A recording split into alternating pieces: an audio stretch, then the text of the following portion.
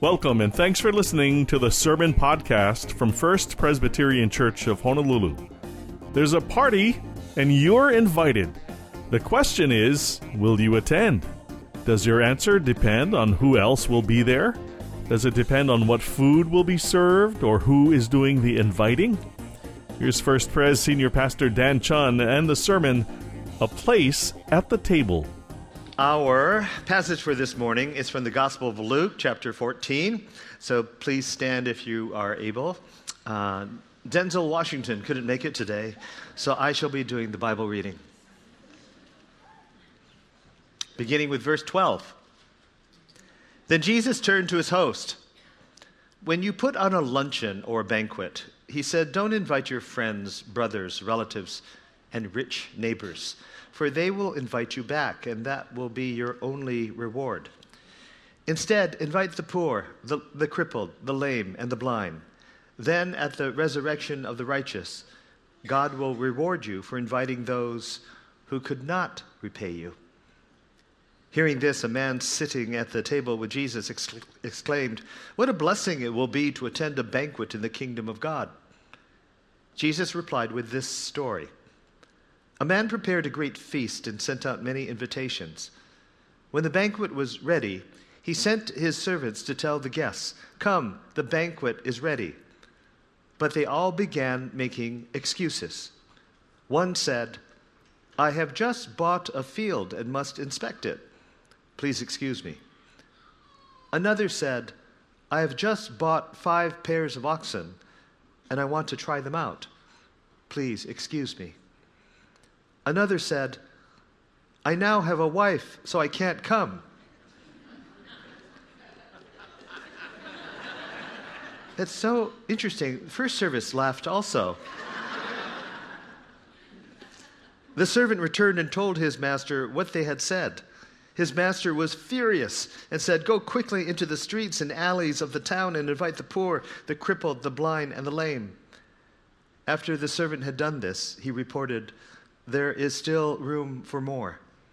So his master said, go out into the country lanes and behind the hedges and urge anyone you find to come so that the house will be full. For none of those I first invited will get even the smallest taste of my banquet. This is the word of the Lord. Thanks be to God. Amen. Please be seated. As a trustee at Fuller Seminary in California, Pam and I were invited many years ago to one of a series of special dinners hosted by Fuller students at their homes. The school had set these up. The president's office invited 4 to 5 student leaders to meet with different trustees. The seminary would buy the groceries and the Fuller students would cook the dinner. I had hoped and assumed they were to be the best and the brightest, as I am sure the administration would want to put its best foot forward to the trustees. Good idea, creative, brilliant. It would be a fun night. The student leaders could learn what the trustees are thinking for the future of the school, and the trustees could learn firsthand about the students' lives, hopes, and dreams. On that appointed night, Pam and I arrived at the apartment of the student we were matched with, the home of a student named Denise.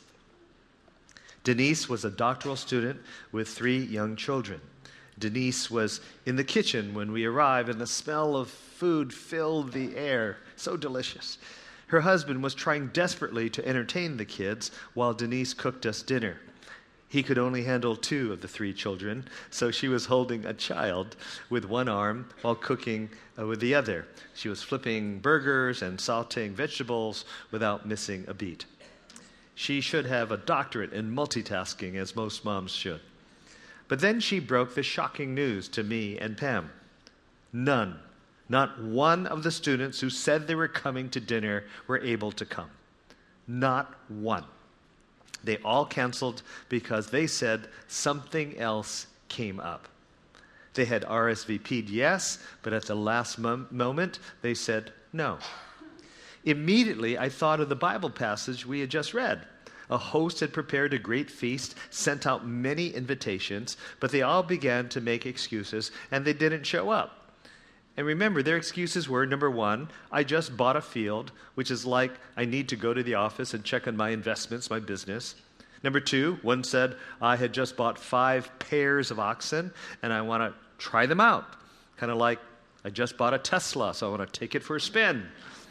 And then, I have a wife now, so I can't come. Which is like saying, I have family obligations. So who knows what the excuses were for the Fuller students? But clearly, those Fuller students who canceled on the dinner missed out on the greatest blessing of all time, dinner with me and Pam.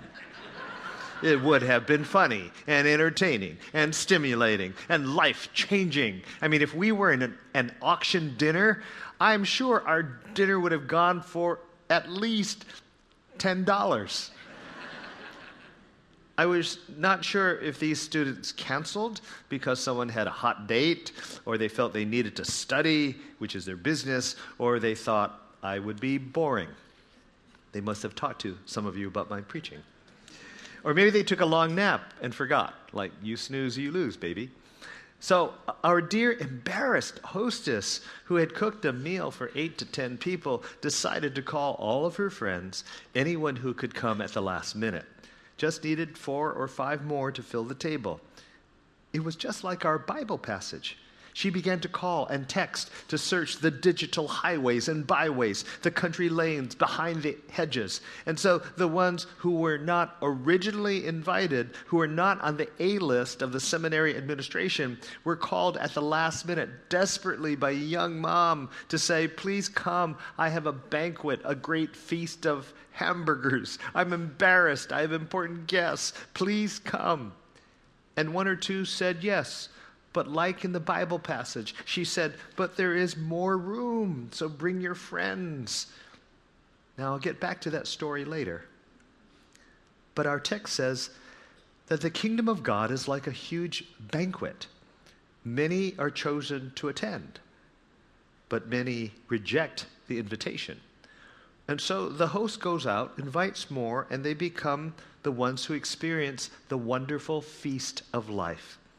Or, as it is in Jesus' metaphor, the kingdom of God that Jesus, the host, wanted all to have. There are so many levels to this story in this Bible passage. On one level, Jesus is inviting all of humankind to know him, to really know him, his character, his love. On another level, maybe he was saying that the Jewish people should have readily accepted him because they're the ones who are waiting for the Messiah, and Jesus is the Messiah. But the Jewish people rejected him. And so he said, I will go out to the Gentiles, the ones who were called sinners at that time, and I will invite them to the table. On another level, it's a challenge to us all. Do you know what the kingdom of God is? Do you realize how great it is? Do you trust Jesus enough to go to it? Do you know the character of God that you would go, I would never miss a banquet with him? Jesus, the host of the banquet, said in the Gospel of Matthew in the 6th chapter, he said, seek first the kingdom of God and his righteousness, and all the things you need, not want, but all the things you need will be added, will be given to you. On another level, in a Middle Eastern society where illness was seen to be the result of sin, he was saying, all are invited to me, even those who are crippled, the sick, the lame, even the greatest so-called sinners in people's eyes.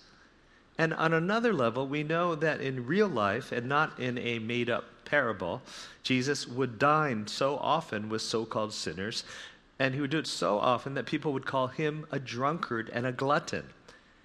Jesus once faced his accusers and said this in the Gospel of Luke, the Son of Man, his favorite term for himself, being one of us, but also God, came eating and drinking, and you say, here is a glutton and a drunkard, a friend of tax collectors and sinners. We know that he made friends throughout the Gospel with people who were tax collectors, who ripped off their own people, like Zacchaeus, and adulterers, and embezzlers, and addicts, and drunkards, and cheaters, and fornicators, and lepers. and zealots and doubters, and you name it, the so-called scum of society. He even made friends with women. He talked with them in public, which was a real societal no-no. Like when he talked to the woman at Jacob's Well who had 5 husbands and was living with a 6th man. We know that part of Jesus' bloodline was Rahab the prostitute, with whom we talked about in our Joshua study, and Ruth, who was not a Jew but a pagan Moabite. Hang on, I'm going to take a drink. It all means that an incredible indicator of whether a church is really a church of Jesus is if these kinds of people who are different, people who are labeled as outcasts or sinners, are all welcomed in the church. You know, some of the main reasons people don't want to go to church is that they feel that Christians are judgmental and hypocritical. But we wouldn't be that if we knew that all of us are still sinners, outside and inside the church. And it's just that we found Jesus, and we're trying to be filled with the Holy Spirit to change for the better. What Jesus was trying to communicate in this parable, what was he trying to communicate? Overall, it is this: we all have a place at his table, and we should be inviting others to the table so they too can know Jesus. That's the message in this sermon. And in order to have a place at the table with Jesus, we need to be humble. Humble in at least 5 ways. First, we should be humble in our confidence.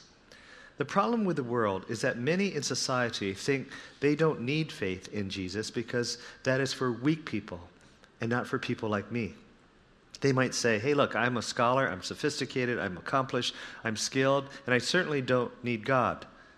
They may say, hey, I've had the good fortune of being talented and being charitable and smart, which are enough for me to get by in the world and to excel without the need for some silly religion and faith in some guy called Jesus. So I don't need the Bible. I don't need some kind of higher power. I am so together. And yeah, maybe I've done some little sins, but I'm no Osama bin Laden. I'm no Hitler. My flaws are minor. In fact, some say I'm a really good person, not a sinner who needs Jesus. And if Jesus was tortured and died for people's sins, too bad, not needed for me, because I'm basically a good person. So is this person I just described a variation of you? Here's a perspective. When Jesus sends out invitations, the humble will accept and show up. The humble who know they desperately need God. We will never be at the table to experience fully a friendship with Jesus and have his wisdom in leading us to a great life if we are not humble in our confidence. Now, here's an interesting factoid. In the United States, there is a correlation that the higher income you have and the more education you have, the less likely you will believe in a deity. For scientists who tend to be well paid and have higher education, only 39% believe in a deity. Now, there's one glaring exception to this trend, and those are physicians, who tend to be in the top 5% of education and income. But a University of Chicago study reported that 76% of physicians believe in a deity, which is higher than the average American by at least 6%. Maybe that explains why we have so many in our medical community who are part of our church prayer team. Now, what's the reason? I would say it's humility. A humility that we humans and even physicians don't have all the answers for life and death. I would like to look at the list. There's a part of me that thinks, I think the military would be part of that they would know the dangers out there and that we need a God. Now, for physicians, Dr. Heidi Moad reasoned about this medical study in an article she wrote. I think it was in 2016. She wrote this: "The studies of physics and chemistry and biology are based on understanding scientific rules that are established by observation and experimentation, while medical studies are fundamentally based on the human body. The human body certainly follows rules that are explained with biology and chemistry and physics, but there are many unanswered questions about it, about how the human body works, how it deteriorates, how it heals, and how it responds to medical intervention. Hence," she says, "success in medical studies and the process of providing patients with medical care requires a certain comfort level with many unexplained scientific concepts." End of quote. If we don't think we need more wisdom or need to listen to Jesus, we won't even hear his invitation to the table. Second, we should be humble in emotional health and morality. As you all know, from afar, I have loved Alcoholics Anonymous. I think done right is one of the best cultures and environments for humility and growth. Everyone in the meeting knows why you're there. You begin by giving your name, like, "I'm Dan, and I've been an alcoholic for 10 years. That's just an example, not reality. Or however long have you been. So no masks, right? No facades, no boasting of, "I can do it on my own strength." All are there because they know they have a weakness, that they want to drink alcohol, but they shouldn't, for it makes them into a person they don't want to be.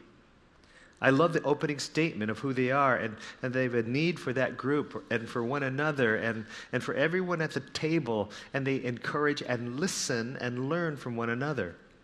Similarly, that's why I love our divorce care and grief share groups. There are no masks, no facades. Everyone knows why they're there, due to a divorce or a death of a loved one, and they're grieving, and they want help to find, again, that North Star or that Christmas star in their lives. I love speaking to divorce care. There's a wonderful, humble spirit there. If I had a magic wand, I would wish that every Bible study that our church offers would begin with each person going around to state their names, like, "I'm Dan," and then say, "I'm a sinner for many years." And boom, right there, like no masks, no masquerade. It then gives us a whole different entrance into studying the Bible. We have a need. We are all addicted to sin and selfishness terribly. And we need the Word. As an AA person often reads the Blue Book.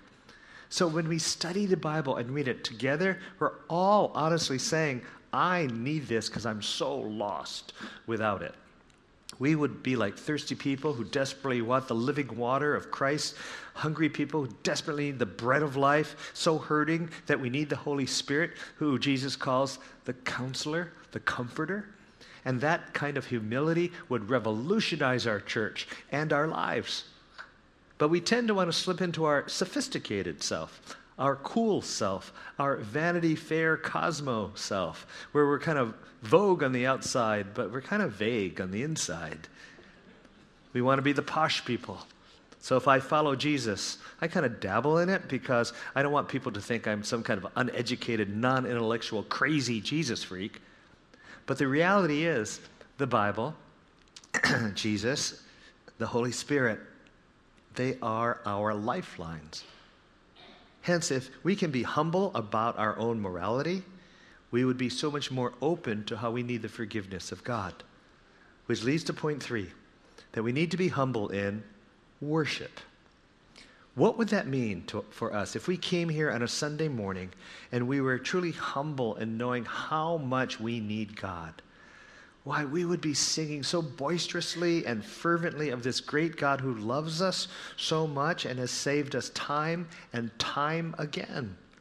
We would savor over every lyric, whether it be Thou my vision, or You're my living hope, or Amazing grace, how sweet the sound that saved a wretch like me.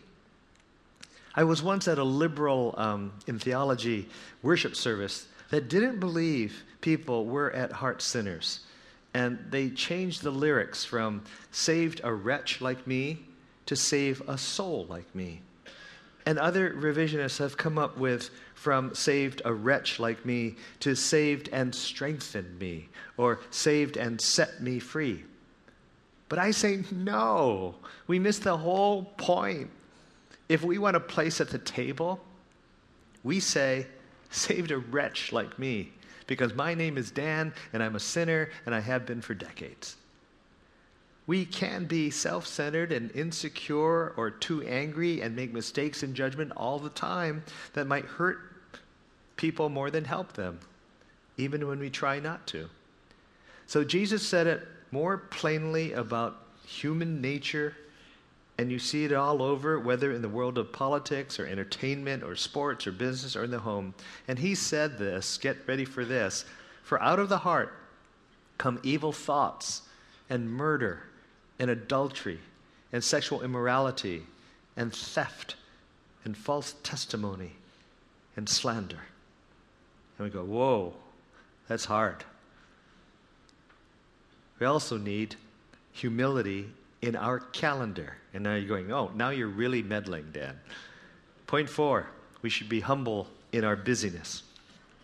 In our Bible passage, look at the list of excuses why people don't want to be at the table with Jesus.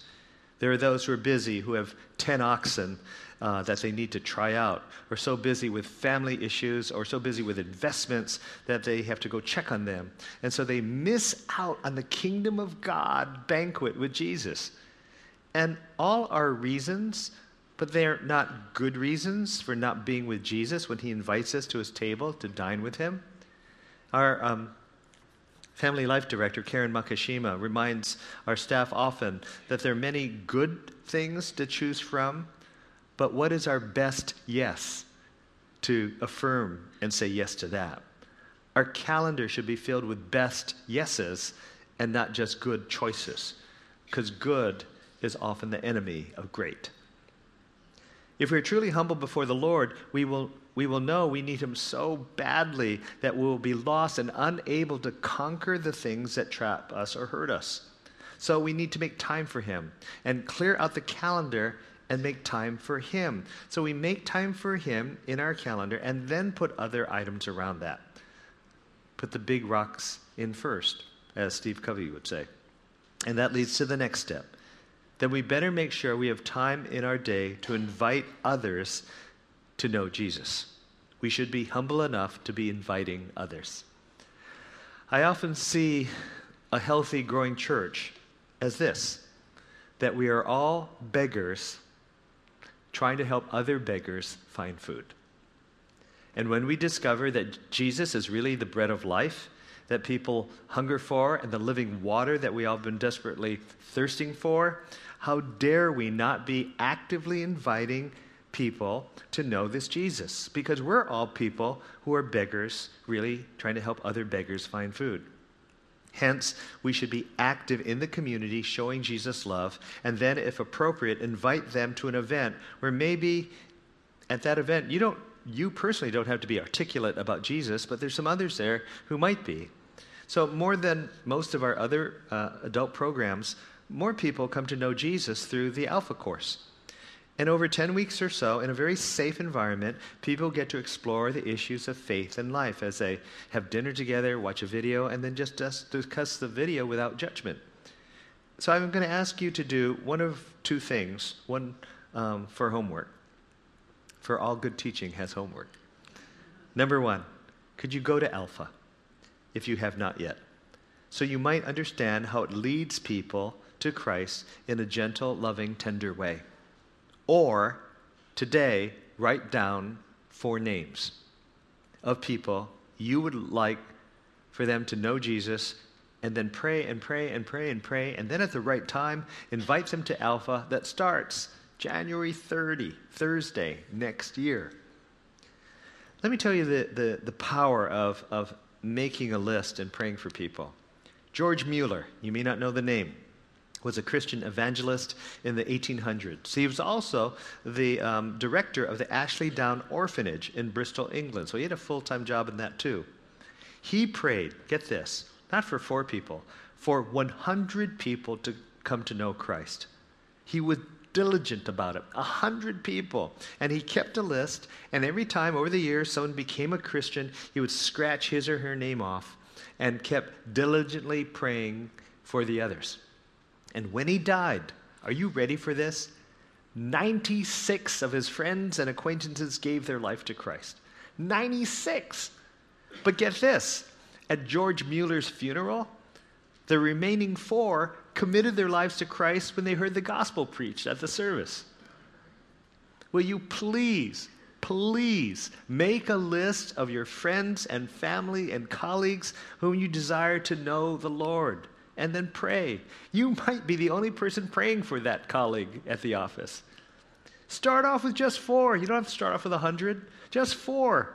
And if they live in Hawaii, pray and invite them to Alpha. And maybe even go with them to help them. You see, if Jesus makes a place for you at the table, will you be intentional, invite others to his table where there's a spot waiting for them? Will you have a spirit that you're so happy when you see a visitor at our church that you'll go out of your way to say hi to them rather than stay in your own clique of friends all morning? When it's meet and greet time in worship, will you cross the aisles and talk to people who might be standing by themselves? And do we realize that when Jesus goes out to invite people, he means everyone. Yes, everyone, even those who are different than you. I don't know where you're at, but different for you might mean Republicans or Democrats or Trumpers or non-Trumpers or married or divorced or widowed, never married singles, older, younger, straight, gay, rich, poor.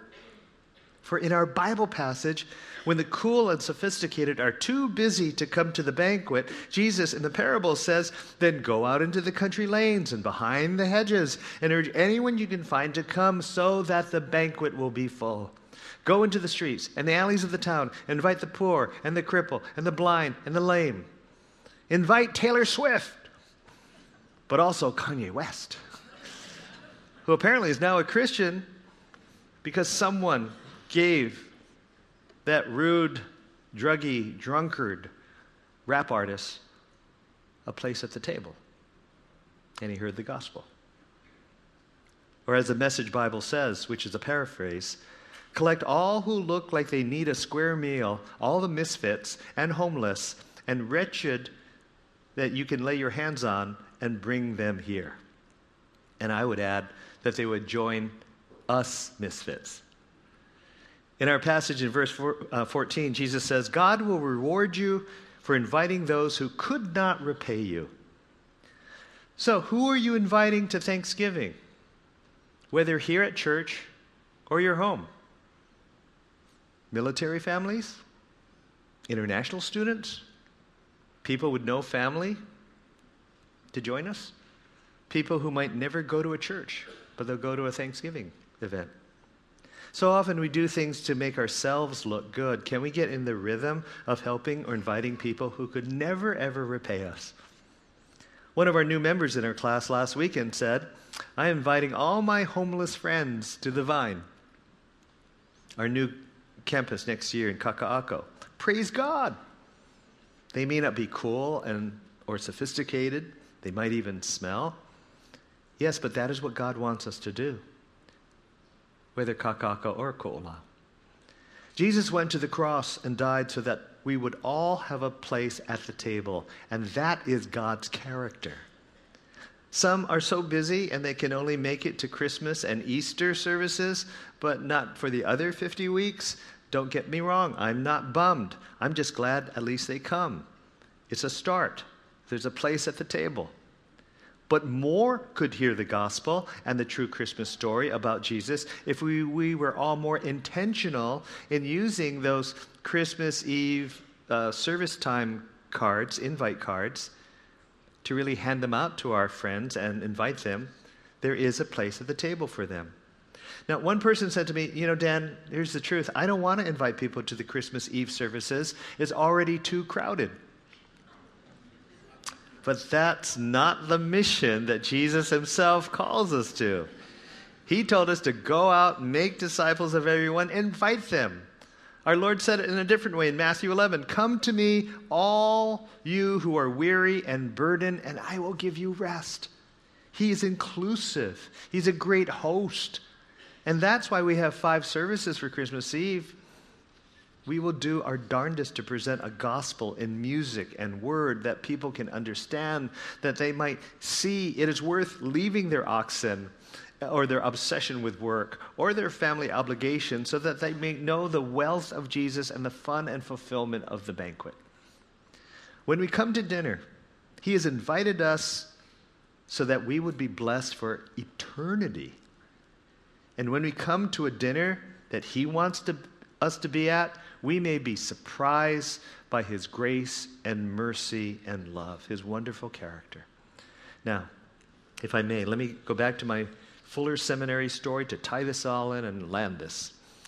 It turned out that one of the guests, Fuller students, who came to the dinner for me and Pam, and who was not on the original invite list, was thinking about leaving seminary. She was going through a really tough time, and she felt lost and questioned her abilities and calling. And so during dinner, I asked them where they all lived, and they gave their addresses. And I was surprised that this one student gave an address at an apartment complex that I used to live at while at Fuller Seminary and also finishing a master's at USC. And I asked what apartment number it was, and she said, number 8. And my heart dropped. I was stunned because that was my exact apartment when I studied at Fuller. And she offered to show me the apartment, and I'm like, I don't know. I was hesitant for reasons I'll soon explain. But Pam said, yeah, let's go. So off we went to the apartment, and I shared with her how it was actually a sad time for me to see this apartment. And when I walked in, it was decades earlier, that memories came back, and how 2 weeks after I arrived at seminary, my wife at that time left me, and then 9 months later divorced me, and then a year later had a child by this other guy. And while at the seminary, it was suggested by students that I should not become a pastor due to the divorce. And the day after I got my divorce papers, I flunked my New Testament survey final exam due to my extreme sadness, and I got an F. Clearly, those years in seminary were wilderness years. I was a misfit. As I stood that day in my old apartment, I told that student that as much as there was at first an initial wave of sadness that came in and around me, I also felt a wave of grace coming in, replacing that sadness. And I said to her, I'm standing here right now with my wife Pam at that time, of 35 years. God gave her as a gift to me, pure grace. And she and I started a ministry called Hawaiian Islands Ministries, and we have trained more than 60,000 church leaders. Me, the person who should not have been a pastor. And though some thought I should not be a pastor because I was divorced, this church, First Presbyterian Church, gave me a chance for my first pastorate and hired me out of seminary, as broken as I was, to become its assistant pastor. I've now been an ordained pastor for 40 years, and by God's grace, when this church left our previous Presbyterian denomination to join another Presbyterian order, at that time we were the 18th largest church out of 10,000, headed by the guy who should never have been a pastor. And the seminary that gave me an F on a final exam, I'm a trustee, man, of this school. All pure grace.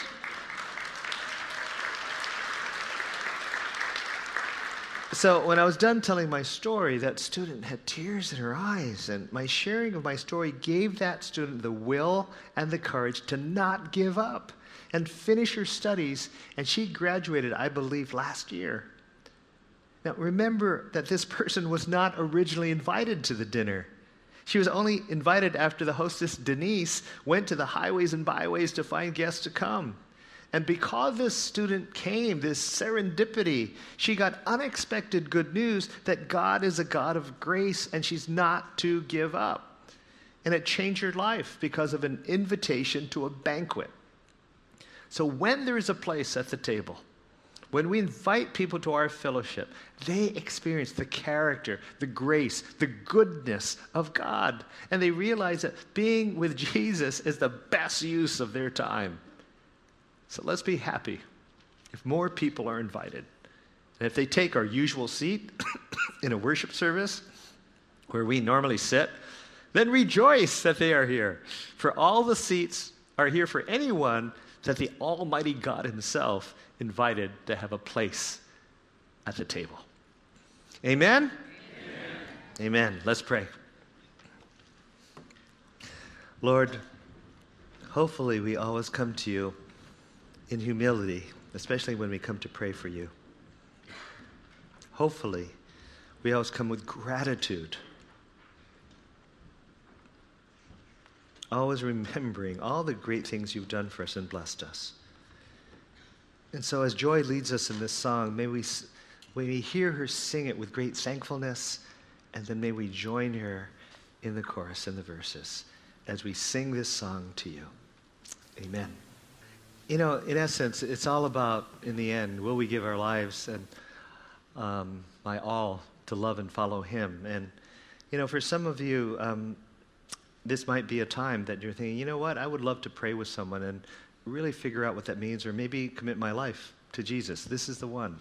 This is the Sunday. I want to do that. And so our prayer team will be in front of the choir risers, in front of the cross, and they would love to pray with you. And if there's another issue, if there's a physical healing that you want, or emotional, or some other spiritual healing, they would love to pray with you. But if you have that desire for any of those things, the prayer team confidentially will listen to you and seal that before the Lord for you. But for all of you, I have a blessing, so please stand. May the Lord bless you and keep you. May his countenance be upon you and his grace be upon you. And may you know deep in your heart this wonderful Lord who loves you, the love of God the Father and the Son and the Holy Spirit, who invites you to his banquet. And may you always say yes, that you will give your life, your all, to love and follow him. In Christ's name, amen.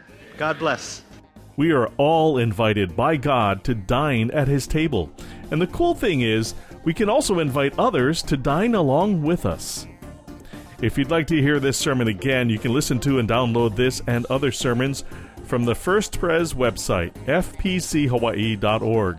Subscribe to the podcast on iTunes or wherever you listen to podcasts.